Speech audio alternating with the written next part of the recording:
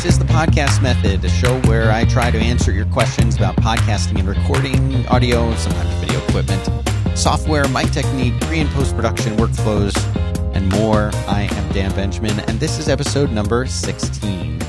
I've been getting great questions from all of you on Twitter, and please keep those questions coming. The best way to ask me something, I'm at Dan Benjamin on Twitter, and you can use the hashtag Podcast Method so that it's easy for me to see it when I go through Twitter before the show to talk to you guys. And that's one of the things I wanted to actually talk about, really two topics bundled into one. One of them is kind of the pre-show workflow that we've used here for the last 5 or 6 years and how all of that works. And also how to interact with listeners and what are the best ways to do that. Because these are things that, independent of how you monetize your podcast, or even if you monetize your podcast, I think they're really important. There's so many different ways to prepare for a show. I know people, especially people who come from the working with Leo Laporte over at Twit, how they have grown and expanded that system, which heavily relies on things like Google Docs and Google Spreadsheets specifically to build a show. I know Tom Merritt uses a system. I know Scott Johnson uses that system. Not saying that they got it just from Twit, but that they have this common solution, which is to use Google Spreadsheets. And they have a template that they use. It's really, really well thought through, and it's really smart. And they duplicate that template, and then for each show, they'll go and break down those different segments for those shows and say, okay, the first segment is the intro, and then we're going to go into doing links. So then they'll put all their news stories into that link section, and then they'll have questions or Q&A, and they'll put it into another section. And so they'll then share that Google Spreadsheet out with the guests or co-hosts of the show. They collaborate on it, and when it's showtime, they'll all have this open. And from being a guest on the show, I know that this is how they do it, because they'll actually be typing in there, and you can see, because Google Spreadsheet shows you each person and like where they are in the show. So it makes it super easy to follow along in real time with the other co-hosts and see this is the section that they're on, and they might type a note and go to the next section, and you can see their cursor moving down. And of course, Google Docs, Google Spreadsheets makes this all free. So it's a really great tool to use to collaborate, especially if you're the kind of person who likes to prepare. I know other people that don't prepare at all. They just show up and start talking. That works for some people too. For me, it's kind of somewhere in the middle, and it also depends heavily on the kind of show. So, for example, if you're talking about a show that I do with John Roderick, like Roadwork, well, I guess that would fit more into the storytelling space than anything else. That's a show where John and I talk, and he tells really, really great stories, and we go down all kinds of strange tangents. It's a really fun, interesting show for me to do as a co-host of it, and all of that is due to John's kind of amazing life that he has and has had.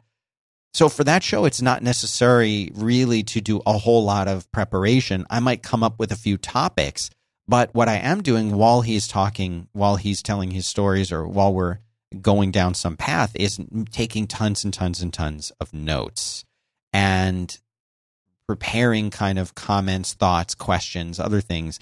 That's what I'm also doing when I am interviewing somebody for a show like The Pipeline. So if I'm going to be interviewing a guest who I'm not that familiar with, before the show, I'll read as much as I can about that guest. I will listen to other interviews that they've done or read interviews that they've done.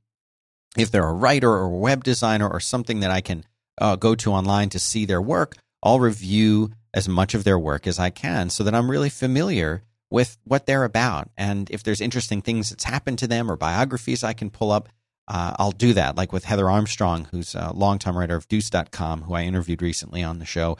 There was a ton of stuff that she's written and a ton of stuff written about her. So, and plus I'm a big fan of hers and have been reading her stuff forever. So for me, that was a really easy one to just jump in and start talking about. But there have been plenty of guests that I've had, and plenty that are scheduled, where I don't know that much. I know they're interesting, or I've been influenced by them, but I need to learn more. I don't rely on tons of questions, pre-written questions when I'm interviewing somebody. Typically, I'll have a topic outline list, and I'll see where the conversation goes. I don't like that feeling when you're listening to something and you can tell that the interviewer almost has like a script, a pre-written stuff that they want to ask. So tell me about 1994 when you were here. What was that experience like for you? It just doesn't feel natural to me. It doesn't feel natural. It feels scripted, and I don't like it. And there's something about a natural flow of a conversation that I think makes an interview so much more authentic. But that also, being able to do that, comes from interviewing people for many, many, many years and working up to that point that, look, if you put on Charlie Rose and watch one of his interviews, that's the most natural thing in the whole world. He's the pro at doing this kind of thing. And if you want to look to somebody for a skill of at interviewing and making, whether or not those questions are pre-written or whether he's just super, super great as an interviewer or both, watch the way he does it. It's tough. Interviews can be tricky. But with that as an exception, if I'm doing a news-focused show, if I'm doing a show that's sort of topical, then I'll just go through and pick things from the news. If it's a weekly news show and you're talking about a certain kind of topic, pick those news items and put them into your show notes, whether it's in Google Spreadsheets or just something where you've got a list of bookmarks or a list of topics, and go from there. One of the things that I built into the 5x5 CMS that's also a way better version in the software that I'm working on to release for you guys soon is a bookmarklet system. So you put a bookmarklet in your bookmarks bar, and then as you're doing a show or before you're doing the show, you just click that little link on a page that you're reading with some text selected, and boom, it'll add it as a bookmark into your show notes automatically for you. A super, super big time saver. And then when you're doing the show, there's all the links right there. You can see them, you can open them, you can talk about them, and so can your hosts. Super great way to share links, but really any kind of link sharing would work. You could do that with Pinterest, with Pinboard. I suppose you could do it with Pinterest too if you're talking about fashion or whatever else, but you can do that with Pinboard. You can do that with Instapaper. You could do it with all kinds of tools out there that you can use to share links. And one of the things that I found also super useful for me is to try and eliminate the distractions that are going on while I'm podcasting. So instead of having a whole computer, obviously I've got the machine that I'm using to record. I'm recording in Logic Pro. Instead of having another computer on the desk, I've got my iPad Air. And that just keeps it super simple. Yes, you can do the split screen thing now with iOS 9, but it just keeps it simple. It's a distraction-free kind of environment. So whether I'm looking at my notes or whether I'm looking at a web page, it keeps tons of little notifications. And I don't have email clients running, and I don't have, unless it's a live show, I don't have Twitter going. It just makes it so much easier to focus on what I want to do and not get distracted and not even provide a window of potential distraction for myself. So that's some super handy tips there that I hope help you out when you're doing that pre-show kind of prep work. And you'd be surprised at the amount of tools that are out there, these basic tools. I mean, use the Notes app to take your notes. It's cross-platform. It's on iOS. It's on everything. Or use Evernote if you're more of an Android or PC kind of a person. I mean, there's super convenient solutions here as far as tools that you can use to prepare for a show, take your notes, and review to it later. And I think Notes on iOS and Mac is super useful for this because you can be looking at a web page and boom, one tap, two taps really, add it right to your notes, type something in when you get an idea late at night for something you want to talk about. And so that's a big tip that I use, just this simple built-in little app. You'd be surprised how powerful it can be. The second part of what I wanted to talk about is audience interaction, audience participation, live streaming, and the state of live streaming toward the end of 2015. Before I do that, I want to say thanks very much to our sponsor. It's Hover. When you have a great idea, and I know you have good ideas, you will want to get a good domain name for that idea. You want to find the perfect name, the one that represents your project, something that's catchy, memorable, and feels good. Typing on a keyboard and saying out loud, Hover, makes it easy for you to find that domain name so you can get started actually working on all of your great ideas. The way that it works, Hover's think of it as like a search engine for domain names. They've got a blank, you fill it out just like you would do a Google search, and they're going to come back with a long list of all of the domains that are available. And if you enter in like a phrase or a couple words, they'll start playing off of that. So they'll come up with tons of suggestions based on that phrase or those words or those terms. It's incredibly useful. And when you find the one that you like, you can do the .com, the .net. You can do country-specific ones like .uk. And they also have all the fancy new ones, the .design, .club, .pizza. And they don't believe that you should have to upgrade for things that should be included, like who is privacy. That's not an extra that's built in. They have a free domain name valet transfer service, so there's no hassle if you want to move your domain name from somewhere else to Hover. And there's just so much great stuff there I want you to go and check out. It's at Hover, Hover, hover.com, and the code podcast method will get you 10% off your first purchase. So go and make a new account and use the code podcast method, and you'll save 10% off everything you buy that first time around. Thanks very much to Hover for making this show possible. And so now let's talk about that second aspect of audience interaction, audience participation. Even if your audience is small, that shouldn't stop you from engaging with them as much as possible. Always ask for feedback and just remind people how to do that. You can do it at the top of the show. You can do it at the end of the show. You can do it both places. So if you want to interact with me about this show, please do. I'm at Dan Benjamin on Twitter, #podcast method. You can do the same thing for your show. People will do it. If you get one response from one listener, that's great. But you have to bring that back in. Because if listeners hear you saying, oh, yeah, tweet at us, talk at us, and then they don't actually get a response from you on Twitter, or they don't hear back from you on that channel that you've asked them to, then they're not going to be inclined to do it. But even more important, don't forget this part. You've got to address those people on the show itself. And I'll tell you why. Think about this. Let me take you back in time.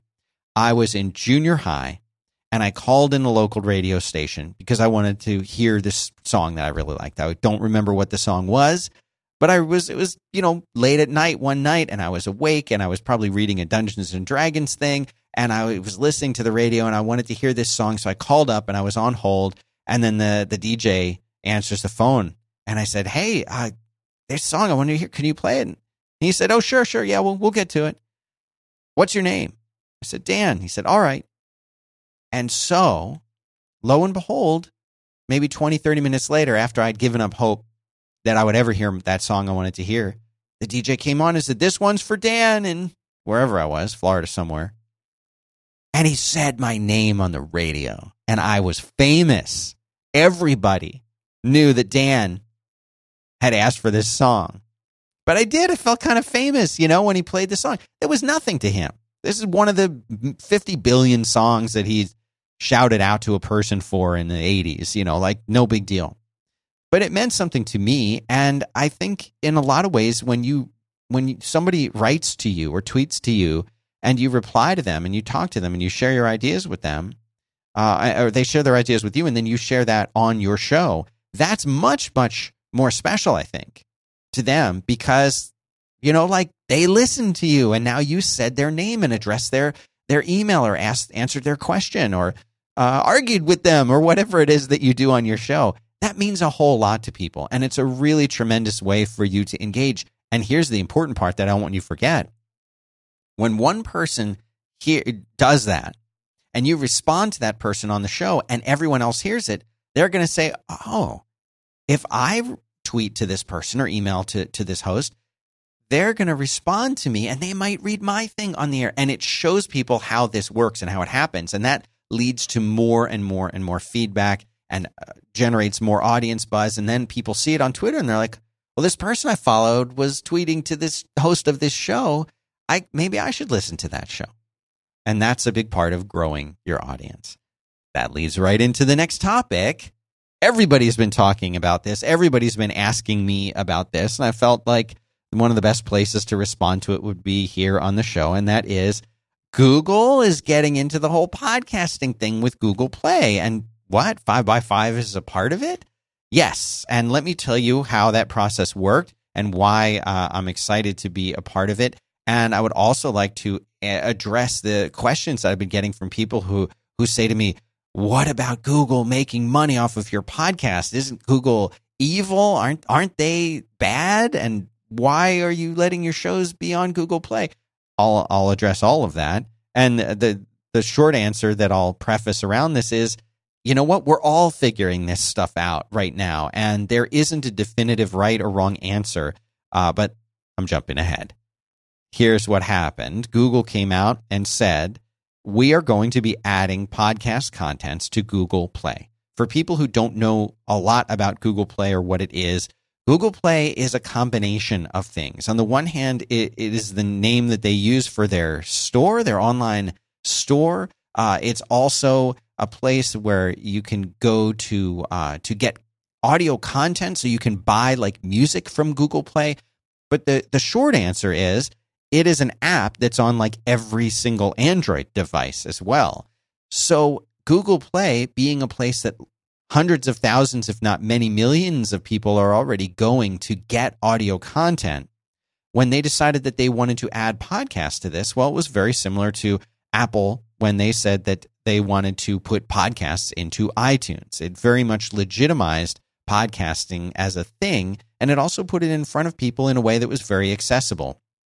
Well, Google, of course, being a completely different company and different kind of company than Apple, people tend to get suspicious of Google and say, wait a minute, they're going to monetize my show. They're going to find ways to make money off of the show that I'm doing, in much the same way that Spotify announced.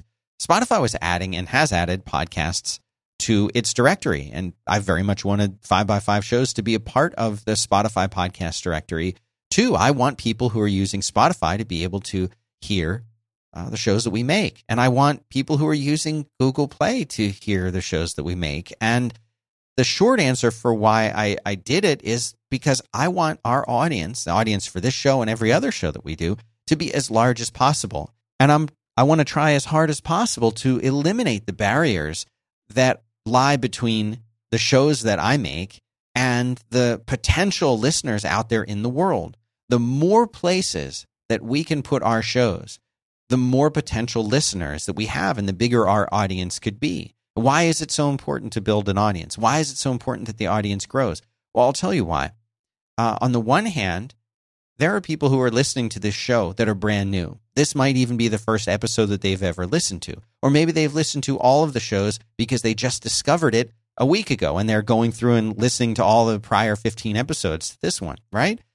The other thing that happens is people will tune in and listen, and then maybe they won't listen as much anymore. Maybe they'll find something else that's more interesting to them and they'll go away. So you have this constantly rotating audience of people. Hopefully it's growing and hopefully people stick around so that as you're building your audience, people are staying. That's what you want, right? But the reality is, for some reason or another, people will stop listening. Maybe they don't have a commute anymore, or maybe they got married and their independent time is now spent with somebody else, or maybe they're taking night correspondence classes. Who knows why people, so maybe they're just bored of your show, right? That can happen too. Who knows what the reason is why they've stopped listening, but for some reason they have. At the same time, you want those new listeners to find your show and discover your show and build that audience.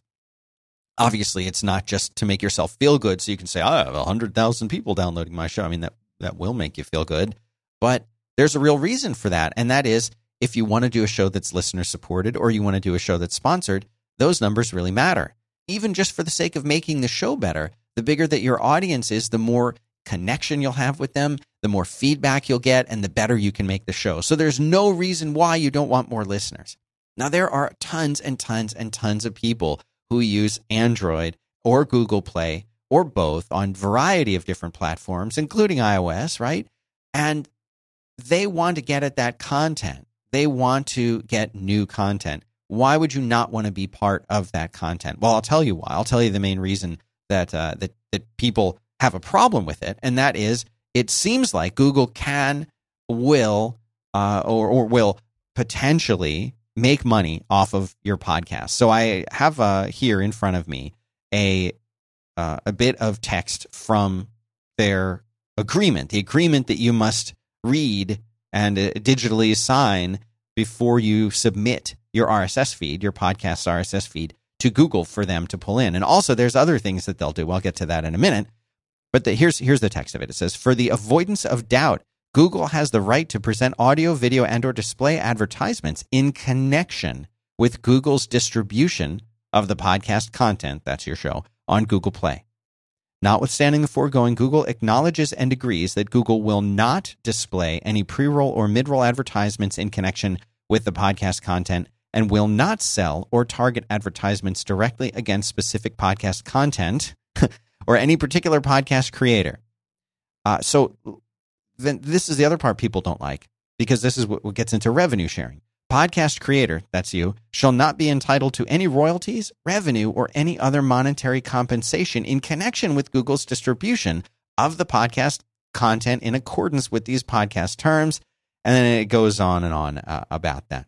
Now, this is what people don't like. They say, wait, Google can make money by putting ads before and after my show. And if they make money in the process of delivering my show to people, I'm not going to see any of that money.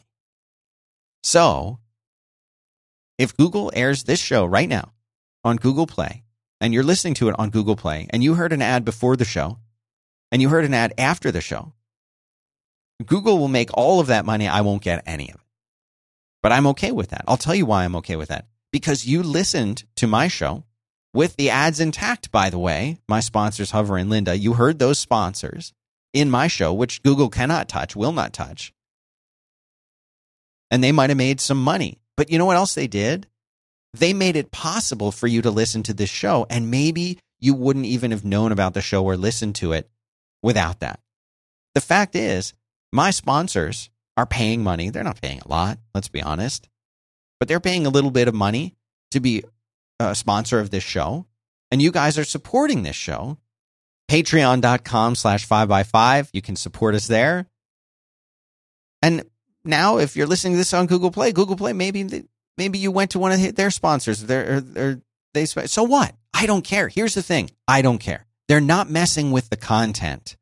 They're not cutting the show halfway through and inserting a sponsor. Maybe they're playing, but you know what? People are already used to this. It's called TV advertising. It's called radio advertising.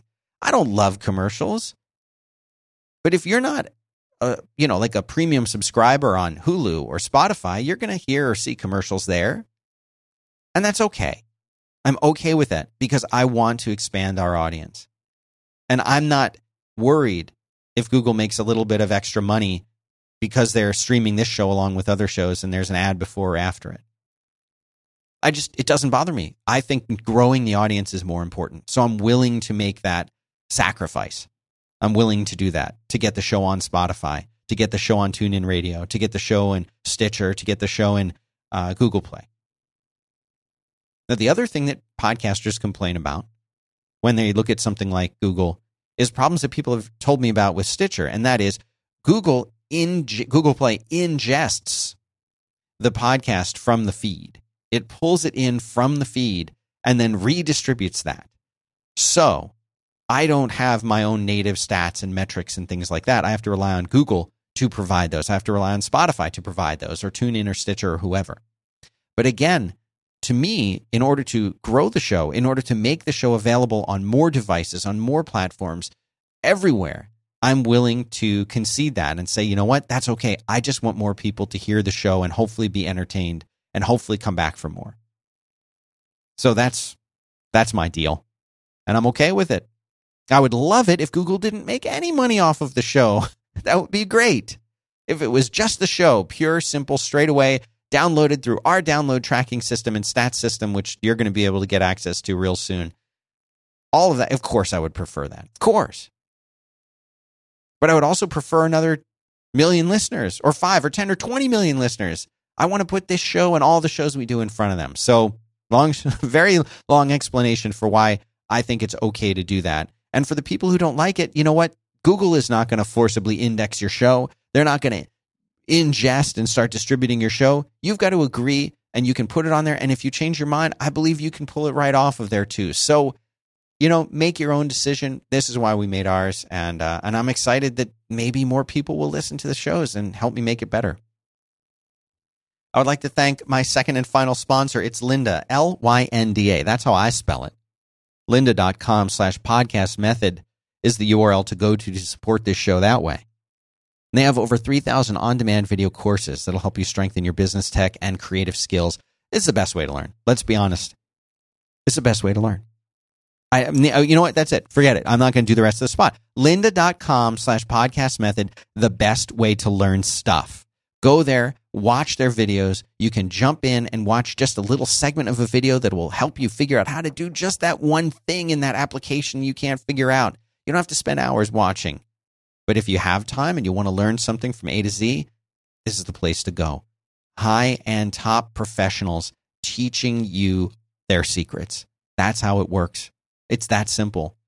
And there's no better way to learn, period. So I want you to visit lynda.com, Lynda, lynda.com/podcast method. Doing that will support the show. Sign up for your free 10-day trial, and you get access to every single video that they have. Watch it once, watch it 100 times, up to you.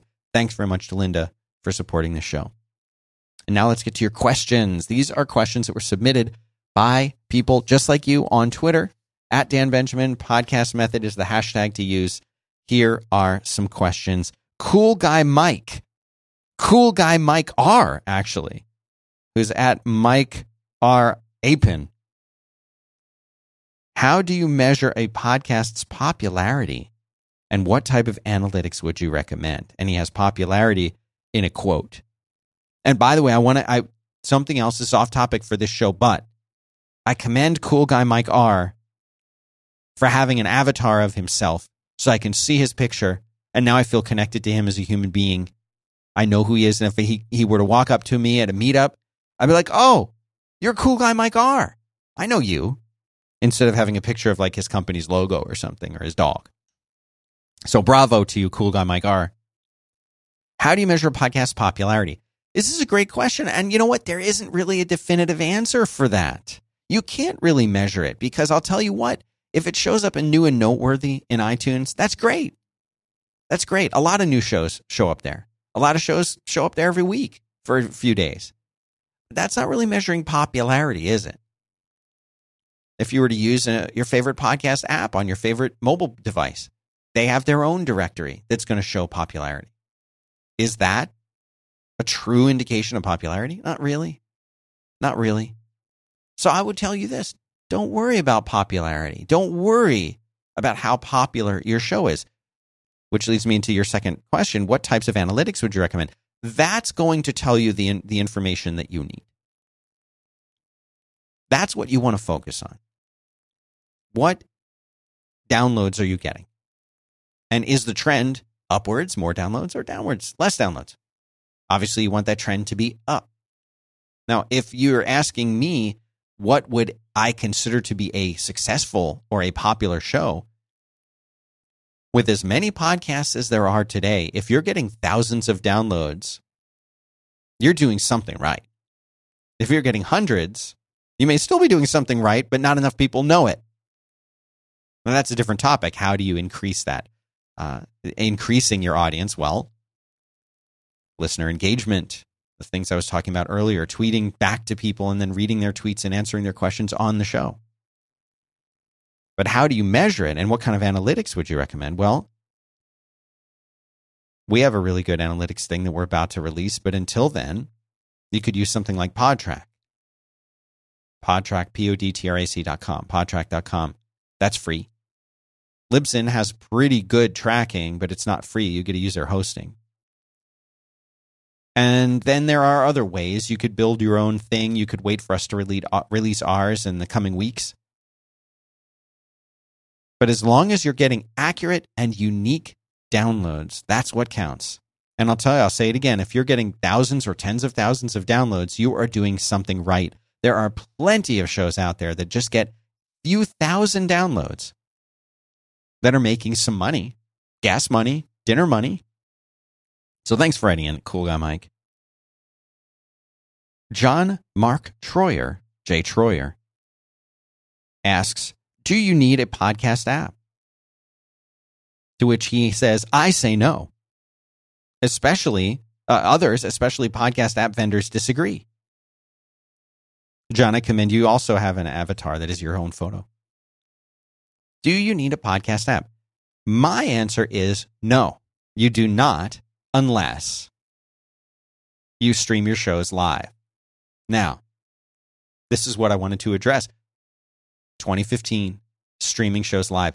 We used to have tons and tons and tons of live listeners. They would tune in live. They would listen to the show live. They would be in the chat room. They would be suggesting titles. They would be talking and everything. Well, that number has declined. Not tremendously, and not tremendously for all shows. We still have a lot of shows that people listen to. But I noticed that that number had declined. We still get a good audience in there, but it is not what it was in 2011. And I was curious to find out why. So I asked the listeners on Twitter, I said, why?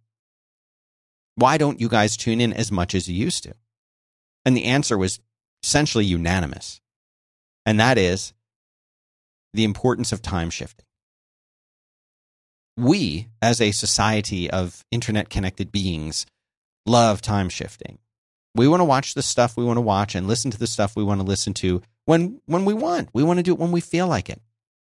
Across the board. And I got hundreds and hundreds of people all saying the same thing to me, which is the only thing that I watch live is sports and breaking news or weather.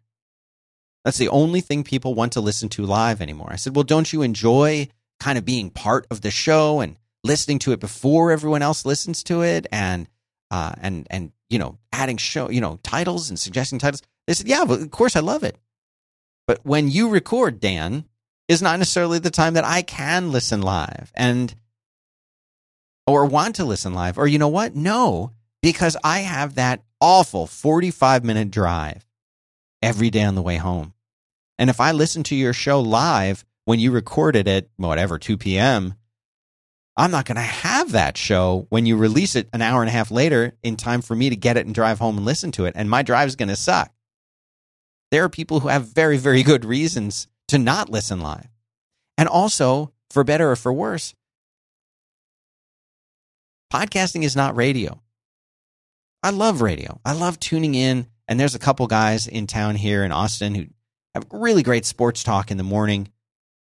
And I love to drive into work and listen to that, in addition to the podcast that I listen to later in the day. And I'm a huge, but again, that's sports. So it's very today, it's very now. Whereas that discussion about the new keyboard or Twitter decided to switch from, hearts. Now we have hearts instead of stars. We have likes instead of favorites. Like, that's not going to be that interesting in another couple weeks or even another couple hours. It's just not. But that's what radio is good for. Podcasting is not radio. And the live listenership of that, people want stuff when they want it on demand. The people who do listen live have told me that they like it because they're at their computer anyway. They're alone in their office. And if they happen to be sitting there and they're not already listening to something, yeah, they'll tune in live. But if that's something that you want to do, stream stuff live, then having a podcast app can be useful for that because it can send push notifications out to people. It can make it very easy for them to tune in and listen live. But I feel like the value of that today is less than it was 3 or 4 years ago, and I feel like it will be way less in the coming few years. And I'll tell you what else.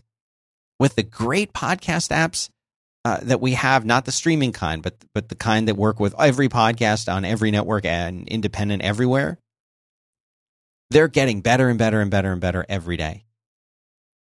And there are people who are really hooked on that smart speed, double speed kind of stuff.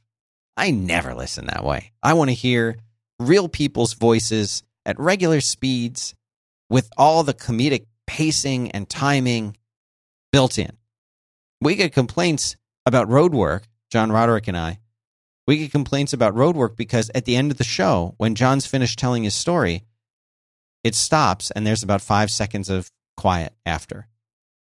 Because he's such a great storyteller, it ends, and I just want to leave people with that. But guess what? SmartSpeed eats up that time. It detects that there's silence, cuts it off, and then, boom, they're right into the next podcast, which is somebody saying, hey, welcome to the new tech news show, whatever it is. And all of a sudden, they're hit with that. And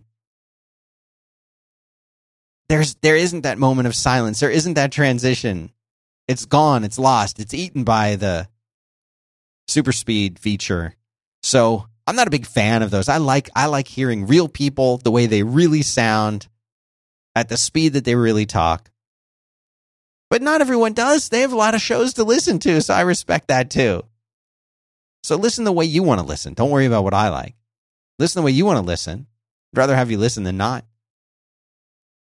But why would you want to listen? If you've got 3 shows to listen to on your drive home and you're going to listen at 2 speed with all the silence cut out, that's fine. Do that. But that's another reason why people don't want to listen live. Andrew Crusoe, who is Hello Crusoe on Twitter. Again, Andrew, nice avatar. Says, do you have advice for irregular shows? I have a monthly show and I'm wondering if it's worth it, possible to get traction. Fantastic question. Way tougher to get traction for a monthly show than it is for a bi-weekly show, which is tougher to get traction for than a weekly show.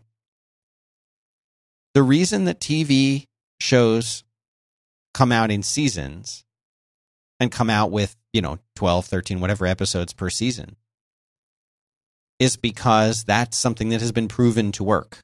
People want their shows each week. You, the podcast host, are no offense, but you are a character to your listeners. And you have a certain role to play for them. And they want you there. Like I watch Homeland TV show on Showtime. I watch that and it comes out on Sunday night. And if you told me that I wasn't going to be able to watch the follow-up episode next Sunday, and I had to wait till the Sunday after that, I'm going to kind of forget what's going on in the show. It's not going to stay fresh, and I won't care quite as much. And now if you tell me that, wait a minute, I'm only going to get one episode every 30 days, forget it. I'm out. Maybe I will watch the whole season after it's all available and all the episodes are there. Maybe. And you're saying, well, wait a minute. This is not like a TV show. I don't have a plot line going. I'm not going to leave you with a cliffhanger that person's hanging off the edge of the building and we'll see you in 30 days. You're not doing that, right? Because it's a podcast show. But in order for it to be relevant and stay relevant, you've got to have a much more frequent regular release cycle than that to really build momentum and build an audience. You just have to. That's just the way people's minds work. It doesn't mean it won't work. It doesn't mean you won't build an audience. It doesn't mean that people won't really look forward to that show as it comes out every 14 days, 30 days. It's just much tougher. You're making it much tougher for yourself.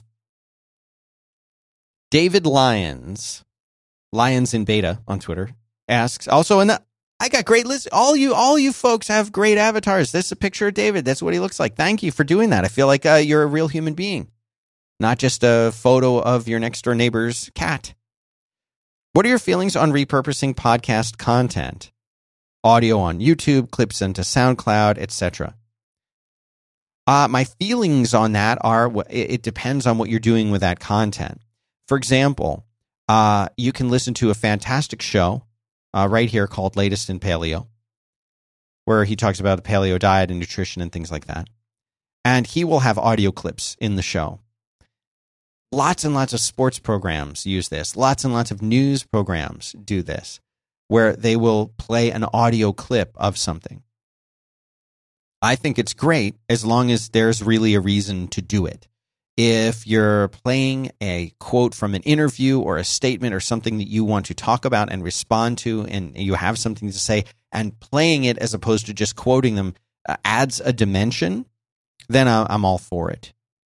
I think it's great. I think it's a wonderful way to add depth and dimension to your show. And I think the amount of audio work that goes into it, that is capturing that audio, whether you're downloading it or using something like Audio Hijack to capture that audio, there's a lot of work involved. And then you've got to put it in as a separate track.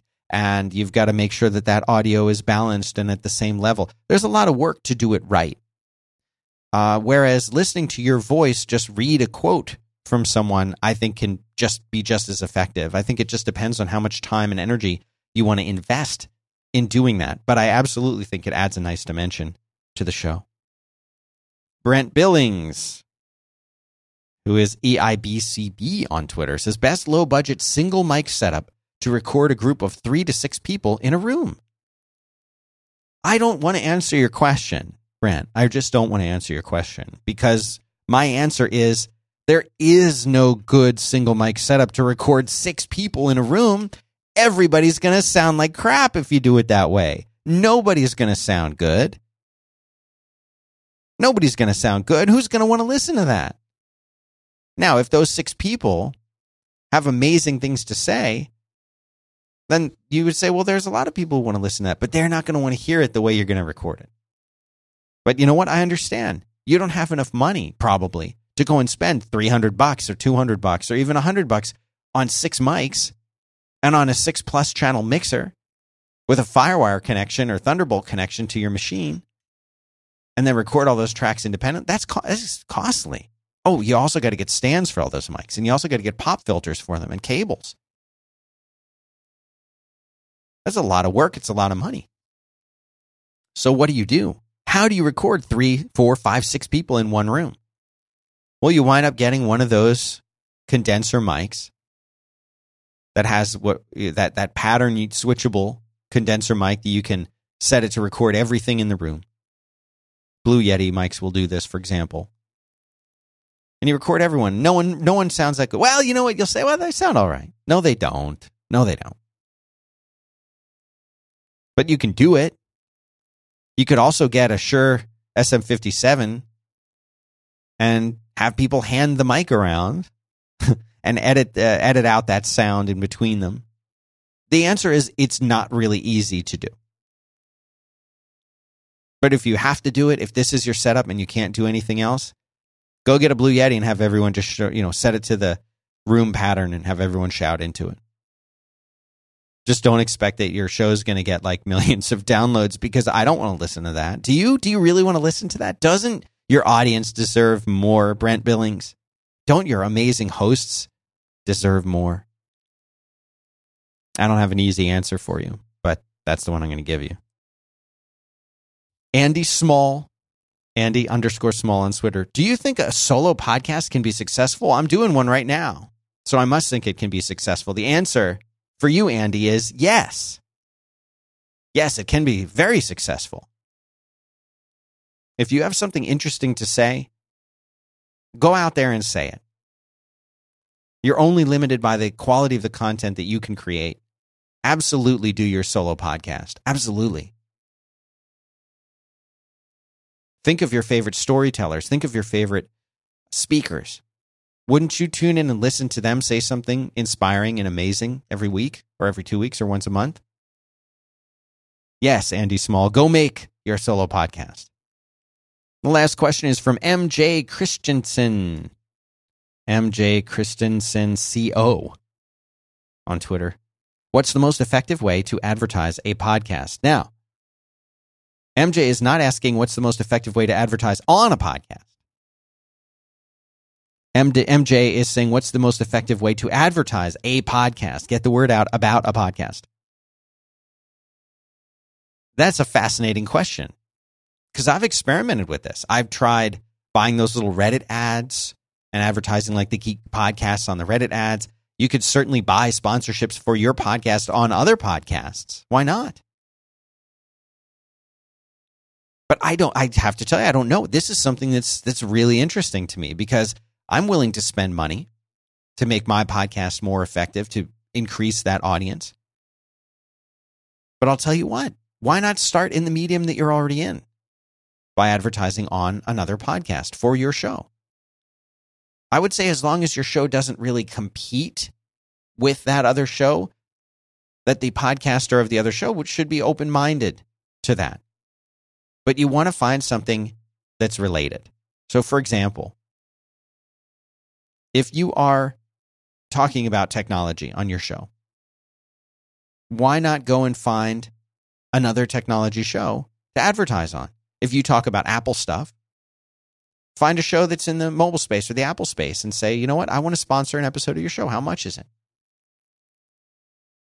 That's why there are beer commercials on during NFL football games, because it's widely known that people who watch NFL football games may often consume beer.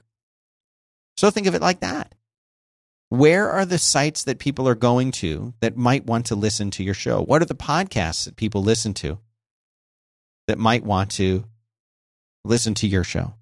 What are the YouTube videos that people might watch who might want to listen to your show. Go and advertise there. Advertise on those channels. So that's it for this episode of the Podcast Method. I sure do appreciate you listening. As I've told you multiple times throughout the show, the best way to talk to me or ask me questions or comment on the show is on Twitter, twitter.com/Dan Benjamin. I'm at Dan Benjamin over there. If they're show-specific questions, #Podcast Method is the best way to get me to see them. And if you want, you can support the show in two different ways. The first way is to check out our sponsors, Hover.com, where the code Podcast Method will get you 10% off, and lynda.com/Podcast Method, where you can get a free 10-day trial. And if neither of those things are interesting to you and you want to just help us out, help us pay our rent, we appreciate it. We greatly appreciate it. You can go to patreon.com/5by5. Donate $1, donate $2, whatever you feel is fair for the content that I'm trying to make for you every month. Go there and support us. It means a lot and it helps. And that's it for this show. We'll see you next time.